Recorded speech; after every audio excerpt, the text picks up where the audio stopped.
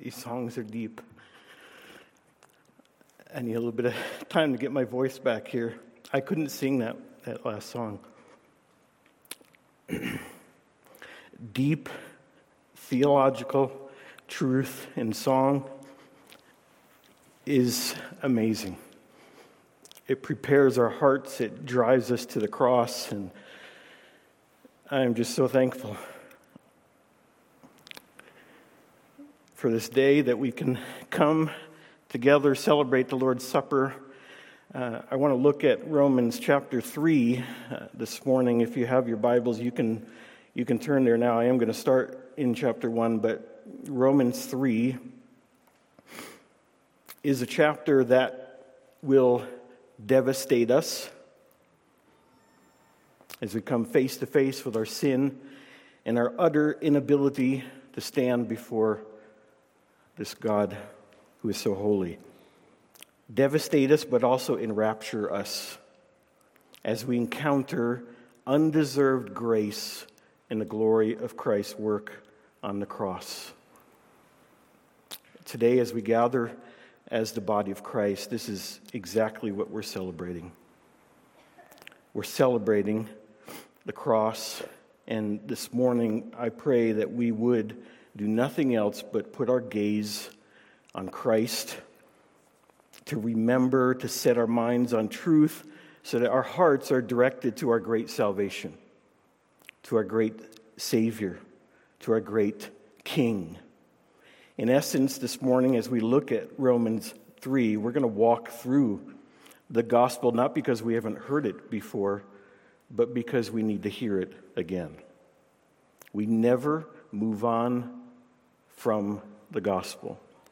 We're not ashamed of this message for those who are without Christ, but also for us, because the power of God unto salvation to those who believe. In fact, Paul says in 1 Corinthians 1:18, for the word or preaching of the cross is folly to those who are perishing, but to us who are being saved, present tense, it is the power of God.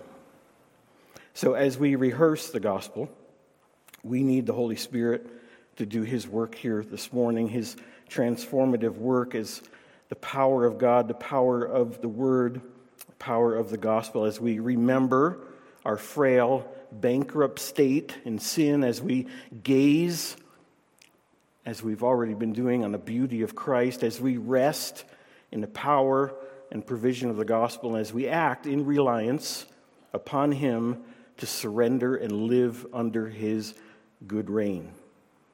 We all need this.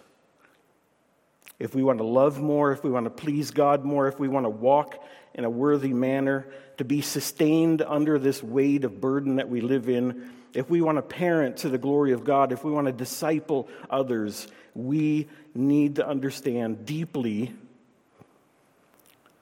who we are in Christ, who He is and what He's done as seen in the gospel. So let's pray.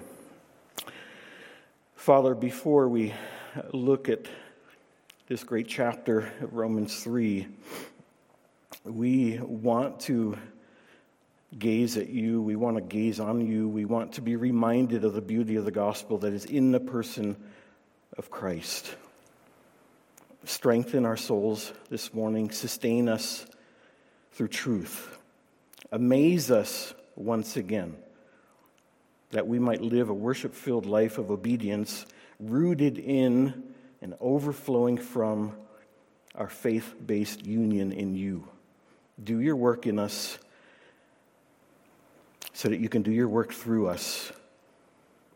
And as we look at this chapter, which is so familiar to so many of us, Lord, just use this reminder as we come to this table to set our hearts in the place of worship and wonder and awe in our great salvation. We thank You in Christ's name. Amen. Paul begins really his discussion as we move into chapter 3 from very first chapter of Romans. So I'm going to start in Romans chapter 1 and just read again the thesis of this book, which Most people believe everything flows out of Romans 1, verses 16 and 17, where Paul says, I am not ashamed of the gospel, for it is the power of God for salvation to everyone who believes, to the Jew first and also to the Greek. For in it, the righteousness of God is revealed from faith for faith, as it is written, the righteous shall live by faith. Righteousness comes by faith for both Jews and Gentiles. The object of that faith is Christ's completed work on the cross. And Paul's argument is going to lead to that truth, that the righteousness, that the justification that we need can only come from outside of ourselves, imputed to us, in fact, Christ's righteousness. But before Paul can expound more on verses 16 and 17 about justification by faith, which he will do in the latter part of chapter 3, and we'll get to a little bit of that, as well as chapter 4, he has to first demonstrate the condition of the unrighteousness of all people. So immediately after this thesis, Paul launches into a section that extends from verse 18 right into verse 20 of chapter 3. And that's where we're going to spend most of our time in Romans 3, 9 through 20. And he does this to demonstrate that far from being righteous before God, the whole world is corrupt to the core and condemned, deserving of God's wrath. All objects of God's wrath and condemnation. So in this very next verse, in verse 18, he goes on to say, for the wrath of God is revealed from heaven against all ungodliness and unrighteousness of men, who by their unrighteousness suppress the truth. Paul begins with a charge that he will revisit in a text that we're going to look at that says the wrath of God is revealed from heaven against all ungodliness and unrighteousness. So if we were to follow the flow, the logical flow from Paul from this verse, we would see that he's going to then talk about condemnation against unrighteous Gentiles. He does that through the rest of chapter 1. He's going to then talk about the condemnation against unrighteous Jews or religious Jews in chapter 2, leading right up until verse 8 of chapter 3, where the religious think that they're better. Paul says you're not. They have more knowledge. They have greater accountability. They have this impenetrable heart, storing up, in fact, God's wrath. And he says of the Jewish believers, they dishonor God. The name of God is blasphemed among the Gentiles because of you. Shocking. God's condemnation against unrighteous Jews, but then it leads to condemnation against unrighteousness of mankind with no exceptions, and that's what we're going to look at here this morning. After that, he's going to move to talk about justification, sanctification, the restoration of Israel, and also then living out God's righteousness in chapter 12 through chapter 15. So in Romans 3, if you're not there yet, but getting there, just some introductory comments. This is where Paul answers this obvious question from the Jews. We do have an advantage, right? That was their question. After hearing these words of condemnation, they're wondering, don't we have some invested part in this already? And Paul says, yes, having the oracles of God, but this advantage does not provide a favored position in respect to the wrath of God based on sin and inherent unrighteousness. God is right and just to also say that you are under his wrath. So moving from verse 9, which we're going to get to, Paul's argument for the problem of human sin and unrighteousness really reaches this climax here in the mid part of this chapter. He seals the indictment that he started with in the letter in verse 1 or chapter 1:18 in this very powerful way in a barrage of Old Testament texts in Romans 9 through 20, which we won't have the time to draw back into the Old Testament text, but this is probably a passage that is the clearest to show the terrible nature and character of sin.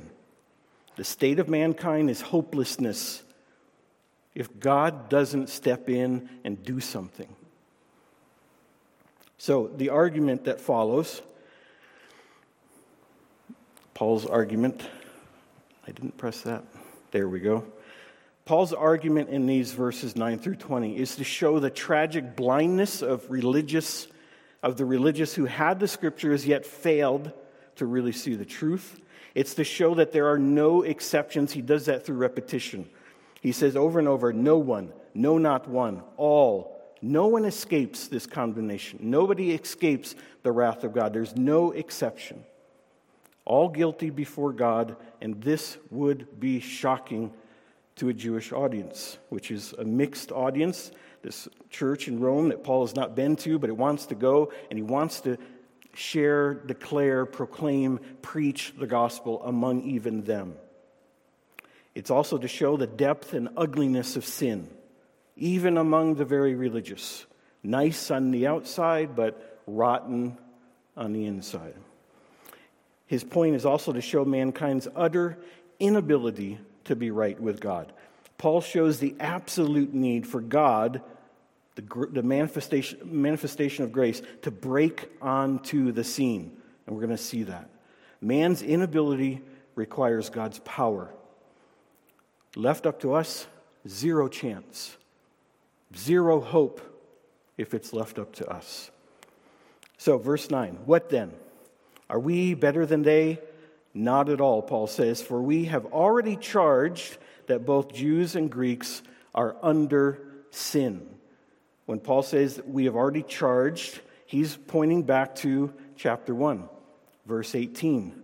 The unrighteous are under the wrath of God. Paul brings this charge up again. He says we've already charged. The accusation has already been brought against you. Formal charges have been pressed that the world is innately sinful and under wrath. Both Jews and Gentiles are under sin. Not that they've just sinned or they are sinful, but fully under the influence and domination of sin.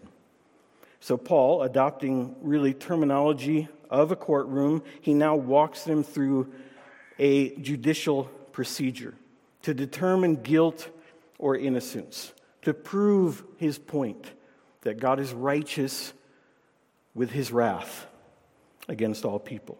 If the evidence is sufficient and these charges can be proven, then the whole world stands guilty before God, deserving of the penalty set forth already in chapter 1, verse 18. So Paul's case against all mankind follows this procedure: the accusation, the charge, the indictment, the defense, and the verdict. So we've already looked at the accusation, the charge. It's really found in verse 18 of chapter 1, but then he repeats it in verse 9 of chapter 3. For we have already charged that both Jews and Greeks are under sin. Go back. For the wrath of God is revealed from heaven against all ungodliness and unrighteousness of men. So the next step, after he places this charge in this judicial procedure, is the indictment. Indictment is a formal written statement framing the case. Every indictment must have at least one count, one specific charge, and Paul here lists at least 14. Looking at these next verses, starting from verse 10, let me just read through this indictment, this list of indictments. None is righteous. No, not one. No one understands, verse 11. No one seeks for God, verse 11. All have turned aside, verse 12. Together they have become worthless, useless. The Greek word is talking about spoiled milk. No use. I know what you're thinking. We can use spoiled milk today, but worthless, useless. Verse 12 again, no one does good, not even one. Our good is a veneer of good. It's self-serving. Verse 13, it's getting uglier. Their throat is an open grave. They use their tongues to deceive. The venom or poison of asps is under their lips. Their mouth is full of cursing and bitterness. Their feet are swift to shed blood. Destruction and misery are in their paths. They do not know the path of peace, verse 17.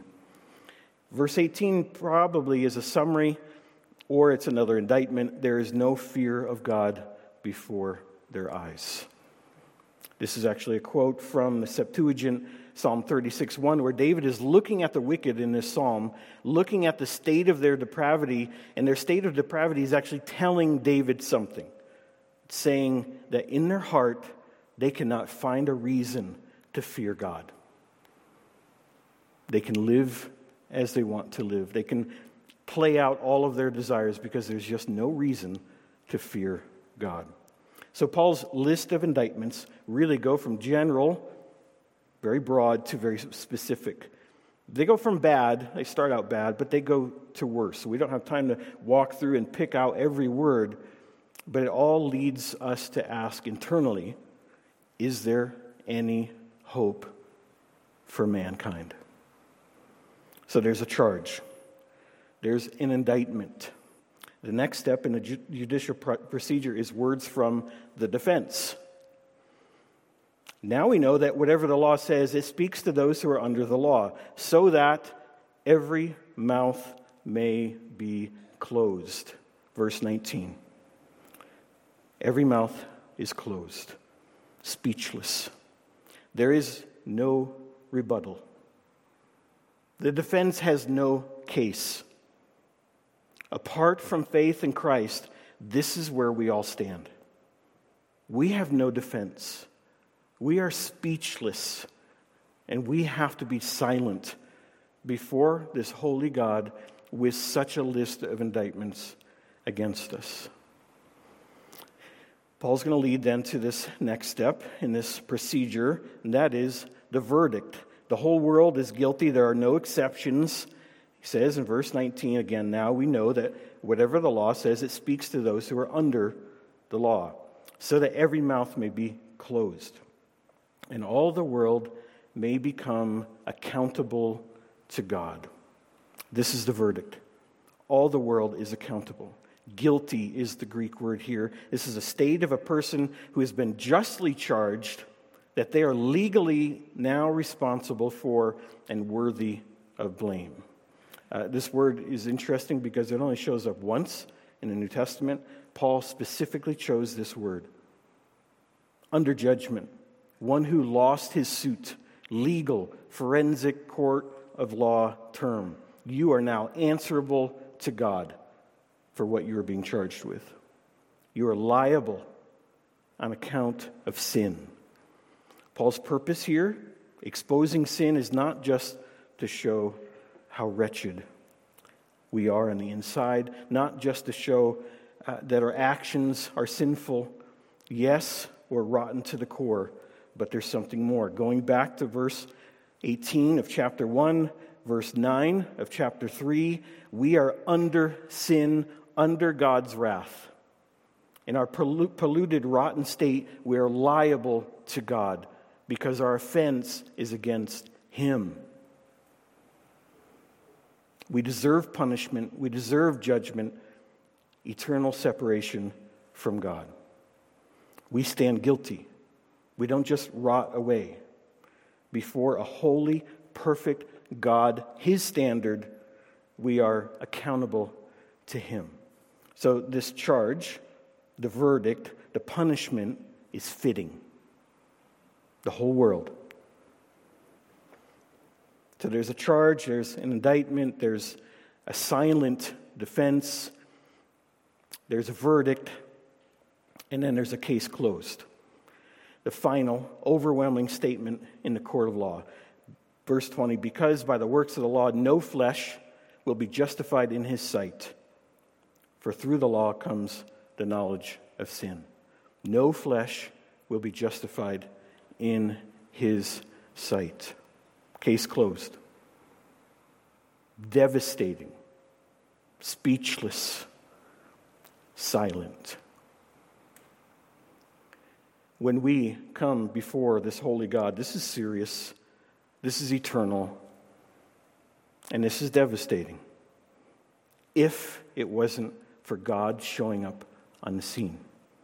Martin Lloyd-Jones says, those who have the highest conception of grace and the gospel, who have the highest level of gratitude for God's work of grace, are always those who are most conscious of the state of sin. The greater we understand our sinfulness and inability to come to God, the greater we appreciate the love, the grace, the mercy, the patience of God, and the power of the gospel to save us and transform us. God breaks in on the scene in verse 21, and that's what we're going to read here right now. Verse 21, "But now, the righteousness of God has been manifested apart from the law. Although the law and the prophets bear witness to it, the righteousness of God through faith in Jesus Christ for all who believe. For there is no distinction. All have sinned and fall short of the glory of God and are justified by His grace as a gift through the redemption that is in Christ Jesus, whom God put forward as a propitiation by His blood to be received by faith. This was to show God's righteousness, because in His divine forbearance He had passed over former sins. It was to show His righteousness at the present time, so that He might be just and the justifier of the one who has faith in Jesus." There are certain conjunctions, the word "but," in Scripture that change everything, and this is one of them. We all stand guilty.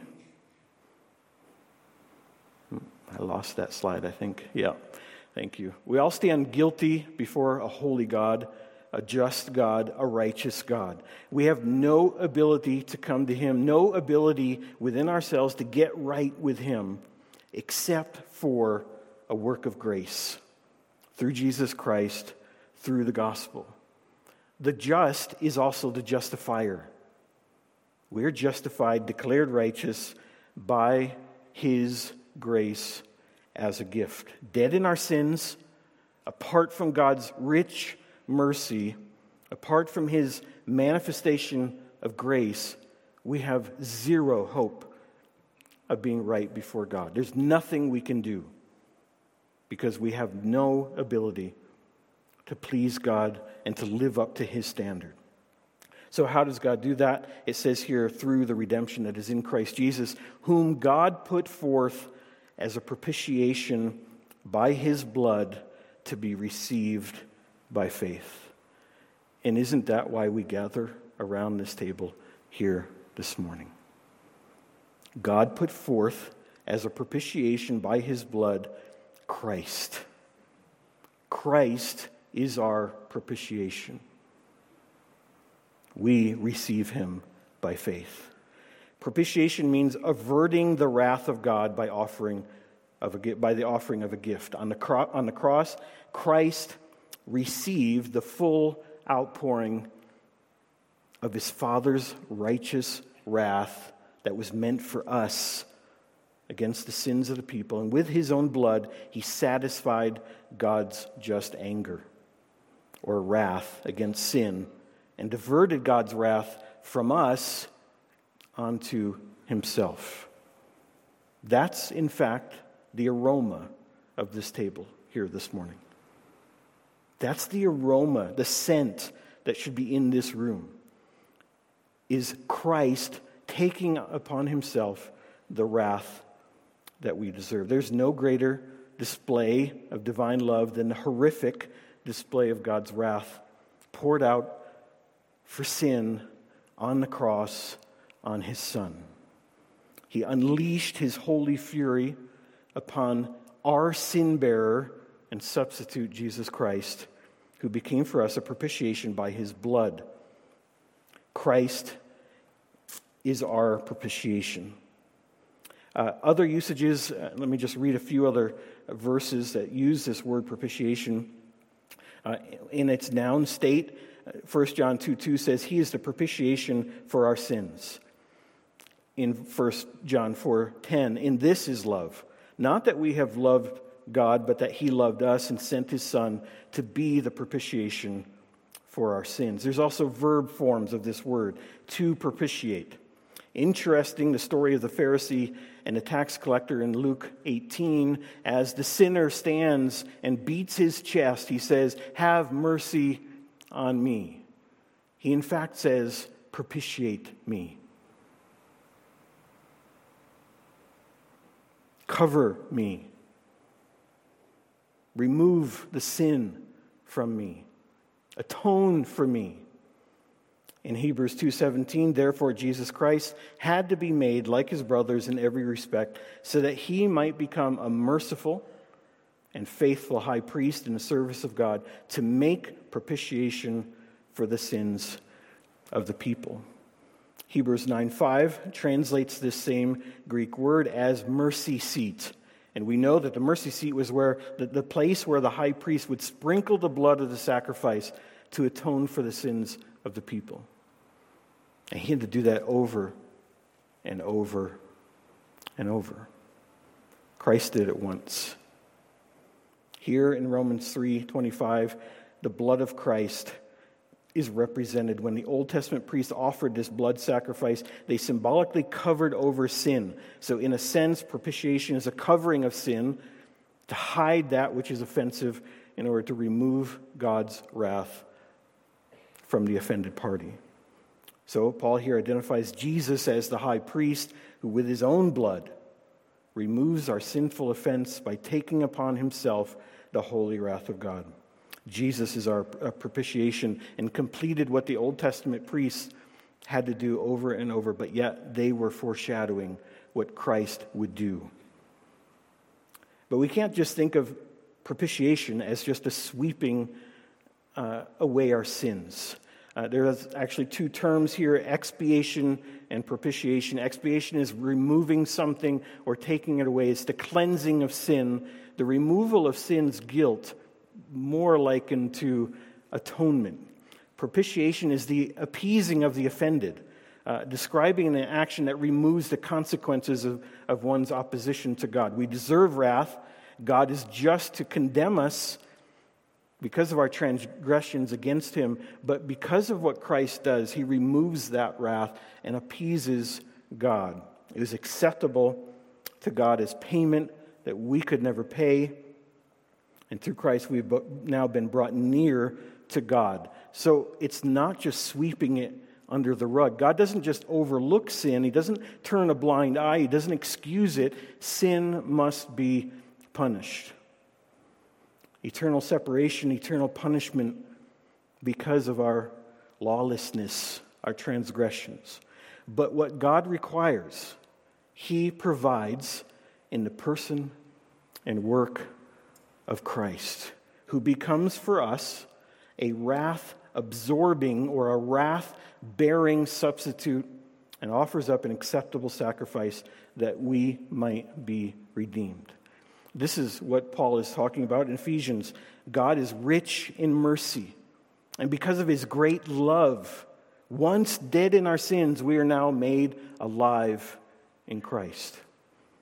Every ounce of wrath that we deserved was fully poured out on Christ. He absorbed it. He took it upon himself.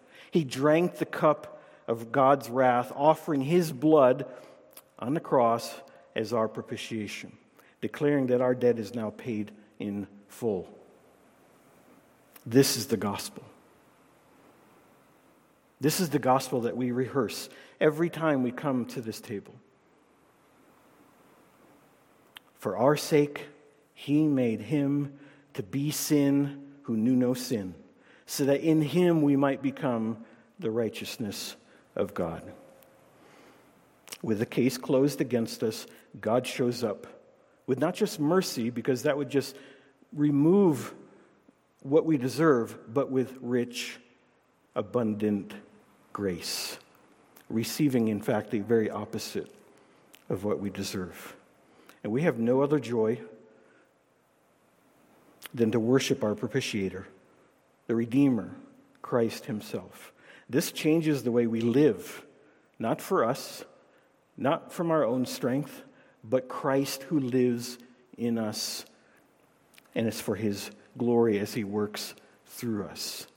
So just like as we got to the end of those indictments, where the defense was speechless, had no words to say, silent, no rebuttal, absolutely devastated when we read those indictments. Here, as we understand verse 26 or 21 and further, that we are justified by his grace as a gift through the redemption that is in Christ Jesus, whom God put forward as the propitiation by his blood to be received by faith. Just like the end of the indictments, here also we are speechless. We're silent. When we understand the depth of God's love, when we understand the depth of his mercy and grace, the richness of his mercy and grace, when we understand his substitute was not just kicking away sin, not just sweeping it under the carpet, but he took it upon himself. He absorbed the wrath of God for you and for me. Speechless. Today's meal of remembrance is a rehearsal of the gospel. It's another opportunity for God to nourish us with the bread of life as we come face to face with our own sinfulness and then flee to Christ through faith in his shed blood, his righteous life. We appropriate by faith the fact that Jesus fully satisfied the Father. He is our propitiation. God's holy wrath is no longer directed toward us. We appropriate by faith the precious words of Romans 4, 7 and 8. Blessed are they whose transgressions are forgiven, whose sins are covered. Blessed is the man whose sin the Lord will never count against him. So at this table, as we come, we dwell with deep humility and joy upon the promise of God that God has removed our transgressions as far as the east is from the west. That he has blotted out our transgressions and remembers our sin no more. Know the gospel. Appropriate it, yield to it in a way that our faith-rooted union with Christ overflows into a faith-rooted life, lived through him, by him, and for him. The fruit that comes out of this deep understanding and knowledge and appreciation and love for the gospel, love for Christ who is our treasure, the fruit that flows out of that is pleasing to the Father. And it happens when we submerge ourselves in gospel truth. Who we are in Christ, how we ought to live because of who we are in Christ, who he is and how he works in us and through us as we submit and surrender to the Lord Jesus Christ. Christ, our propitiation.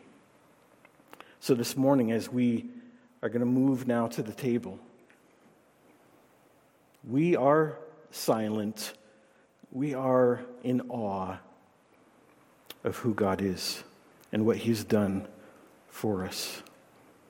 Let's pray before we enter down into this next part of our service. Father, we thank you for who you are, for this atoning, substitutionary sacrifice of Christ, the propitiation that appeased your wrath. But it wasn't just removed and not carried out. You placed it on Christ. He absorbed the punishment that we deserve. And this morning, as we gather around this table, I pray, God, that you would work in our hearts, that we would humbly come to you and humbly worship you, remember you, and remember and anticipate your coming again and declare the gospel here as your witnesses. Lord, do your work in us. May our lives overflow with these truths. You as our propitiation. May that change the way we live, the way we parent, the way we disciple, the way we work, the way we walk before others, the way we declare your great truths. Lord, you are our treasure. And Lord, I pray that our affections, our thoughts, our hearts would be centered and focused on you, the author and perfecter of our faith. Thank you in Christ's name. Amen.